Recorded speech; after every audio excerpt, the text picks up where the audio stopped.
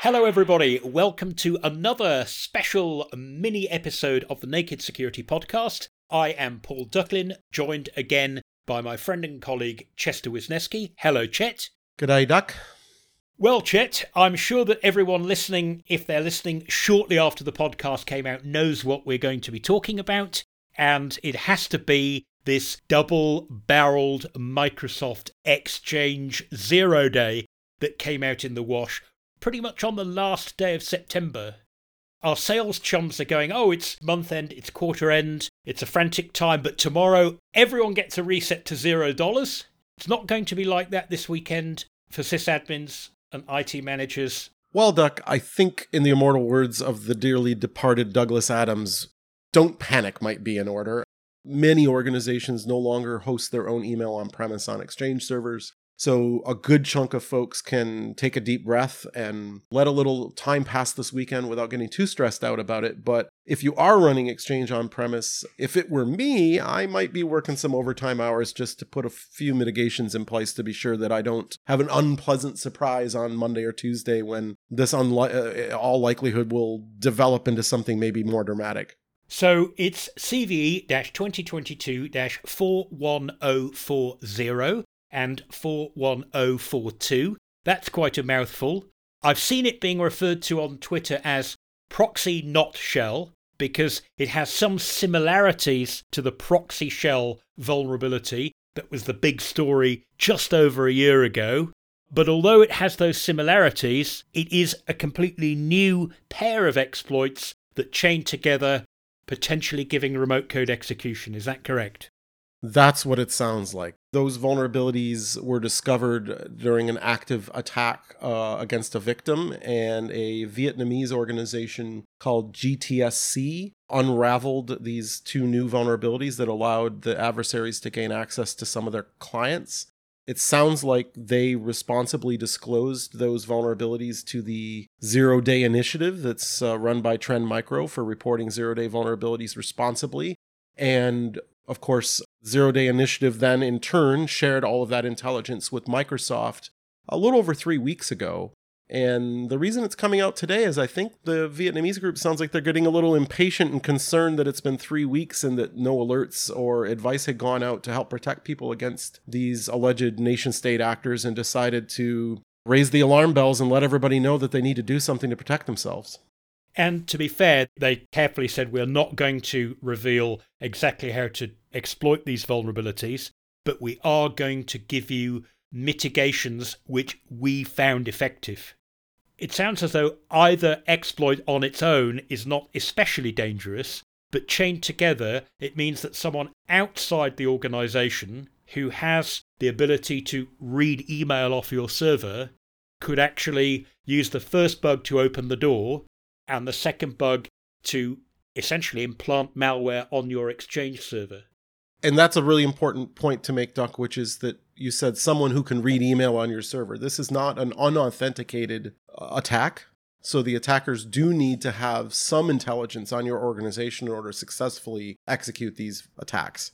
Now, we don't know exactly what sort of credentials they need, because at the time we're recording this, everything is still largely secret, but from what I've read from people I'm inclined to believe, it looks as though session cookies or authentication tokens aren't good enough, that you actually would need a user's password, but after having provided the password, if there was two-factor authentication, the first bug that opens the door gets triggered between the point at which the password is provided and the point at which 2FA codes would be requested. So you need the password, but you don't need the 2FA code. It sounds like it's a mid-authentication vulnerability, if you want to call it that. That is, a mixed blessing. It does mean that an automated Python script can't just scan the whole internet and potentially exploit every Exchange server in the world in a matter of minutes or hours, as we saw happen with Proxy Logon and ProxyShell in 2021. We've saw the return of wormage in the last 18 months to the detriment of many organizations. Wormage? Wormage, yeah. Is that a word? Well, if it isn't, it is now. I like that. I might borrow it, Chester. I mean, I think this is like mildly wormable, right?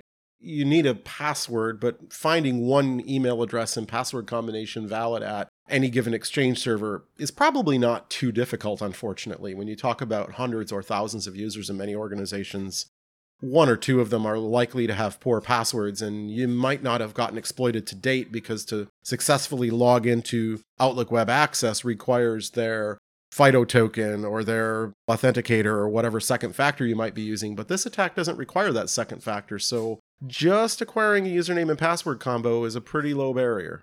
Now, there's another complexity here, isn't there? Namely that although Microsoft's guideline officially says that Microsoft Exchange customers can stand down from Blue Alert, it's only if you have on-premise Exchange. There are a surprising number of people who switched to the cloud, possibly several years ago, who were running both their on-premises and their cloud service at the same time during the changeover, who never got round to turning off the on-premises Exchange server. Precisely. We saw this again going back to proxy login and ProxyShell. In many cases, the criminals got into their network through their Exchange servers that they thought they didn't have. Like somebody didn't check the list of VMs running on their VMware server to notice that their migratory Exchange servers that were assisting them during the forklifting of the data between their on-premise network and the cloud network were still in fact turned on and enabled and exposed to the internet. And worse, when they're not known to be there, they're even less likely to have gotten patched. I mean, organizations that know they have Exchange at least go out of their way to probably schedule maintenance on them on a regular basis. But when you don't know you have something on your network because you forgot, which is really easy with VMs, you're in an even worse situation because you probably haven't been applying Windows updates or Exchange updates. And Murphy's Law says that if you really rely on that server and you're not looking after it properly, it will crash just the day before you really need it. But if you don't know it's there and it could be used for bad, the chances that it will run for years and years and years without any trouble at all is probably quite high. Yeah, unfortunately, that's certainly been my experience. It sounds silly, but scanning your own network to find out what you have is something that we would probably recommend you do on a regular basis anyway. But certainly when you hear about a bulletin like this, if it's a product that you know you've used in the past, like Microsoft Exchange, it's a good time to run that internal Nmap scan and perhaps even log into Shodan.io and check your external just to be sure all that stuff got turned off. We now know from Microsoft's own response that they're beavering away frenziedly to get patches out. When those patches appear, you'd better apply them pretty jolly quickly, hadn't you? Because if any patch is ever going to be targeted for reverse engineering to figure out the exploit, it's going to be something of this sort. Yeah, absolutely, Doc. Even once you patch, there's going to be a window of time, right? I mean, typically Microsoft, for Patch Tuesdays anyway, release their patches at 10 a.m. Pacific time. Right now we're in daylight time, so that's UTC minus 7. So around 1700 UTC is typical Microsoft patch releases so that most of their staff have the entire day to then respond to incoming queries in Seattle. The key here is there's kind of a race of hours, perhaps minutes, depending how easy this is to exploit, before it starts happening. And again, going back to those previous Exchange exploitations with ProxyShell, proxy logon, we often found that even customers who had patched within 3, 4, 5 days, which to be honest is somewhat fast for an Exchange server, they're very difficult to patch. A lot of testing involved to be sure that it's reliable before you disrupt your email servers. That was enough time for those servers to get web shells, crypto miners, all kinds of backdoors installed on them. And so when the official patch is out, not only do you need to act quickly, after you act, it's well worth going back and thoroughly checking those systems for evidence that maybe that they have been attacked in the gap between when the patch becomes available and when you are able to apply it. I'm sure there'll be plenty of conversation on Naked Security and on Twitter and other places talking about the types of attacks we're seeing so you know what to look for.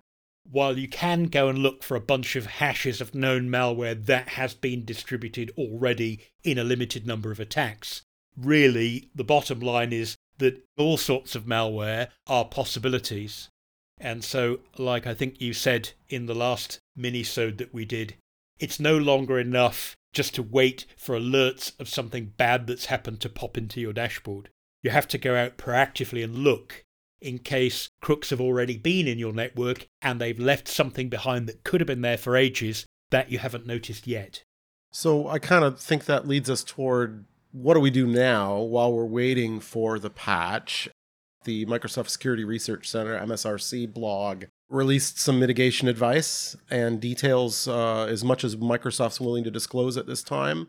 I would say if you're a pure Microsoft Exchange Online customer, you are pretty much in the clear and you should just pay attention in case things change. But if you're in a hybrid situation or you are still running Microsoft Exchange on-premise, I think there's probably some work that is well worth doing this afternoon or tomorrow morning, if nothing else. Of course, at the time of recording, this is Friday afternoon. So really, when you're listening to this immediately, whenever you're hearing it, if you haven't already done it, what are kind of the best practices here, Duck? I mean, obviously, one thing you can do is just turn off the external web access until a patch is available. You could just shut down your IIS server and then that'll do it. I suspect that many companies will not be in that position. And Microsoft list two things that they say, well, they don't say this will definitely work. They suggest that it will greatly limit your risk. One is that there is a URL rewriting rule that you can apply to your IIS server. My understanding is that's what accepts the incoming connection that turns into the access to Exchange Web Services. So there's an IIS setting you can make that will look for likely exploitations of the first hole, which will prevent the PowerShell triggering from being started. And there are some TCP ports that you can block on your Exchange server. I believe it's port 5985 and 5986, which will stop what's called PowerShell remoting. It will stop these rogue PowerShell remote execution commands being poked into the Exchange server. Note, however, that Microsoft does say this will limit your exposure rather than promising that they know it fixes everything. And that may be that they suspect there are other ways that this could be triggered, but they just haven't quite figured out what they are yet. Neither setting is something that you do in Exchange itself. One of them's in IIS, and the other is some kind of network filtering rule. Well, that's helpful to get us through the next few days while Microsoft gets us a permanent fix. The good news is I think a lot of security software, whether that be an IPS that may be integrated in your firewall, endpoint security products that you have protecting your Microsoft Windows server infrastructure, the attacks for this in many cases, at least early reports look very similar to proxy logon. And as a result, it's unclear whether existing rules will protect against these attacks. They may, but in addition to that, most vendors all appear to be trying to tighten them up a bit, ensure that they're as ready as possible based on all the indicators that have been currently publicly shared to also detect and send you alerts were these to occur on your Exchange servers. That's correct, Chester. And the good news for Sophos customers is that you can track Sophos-specific detections if you want to go and look through your logs, not just for IPS, whether it's in firewall or on the endpoint, but we also have a bunch of behavioral rules. You can track those detection names if you want to go looking for them. Follow that on the @SophosXOps Twitter feed. As we get new detection names that you can use for threat hunting, we're publishing them there so you can look them up easily. I'm sure we'll have more to say on next week's podcast, whether it's Doug rejoining you or whether I'm in the guest seat once again, but I'm quite confident, not be able to put this to bed for quite a while. No, I think like ProxyShell, like Log4Shell, there's going to be an echo reverberating for quite some time. So perhaps we had better say, as we always do, Chester, until next time, stay secure.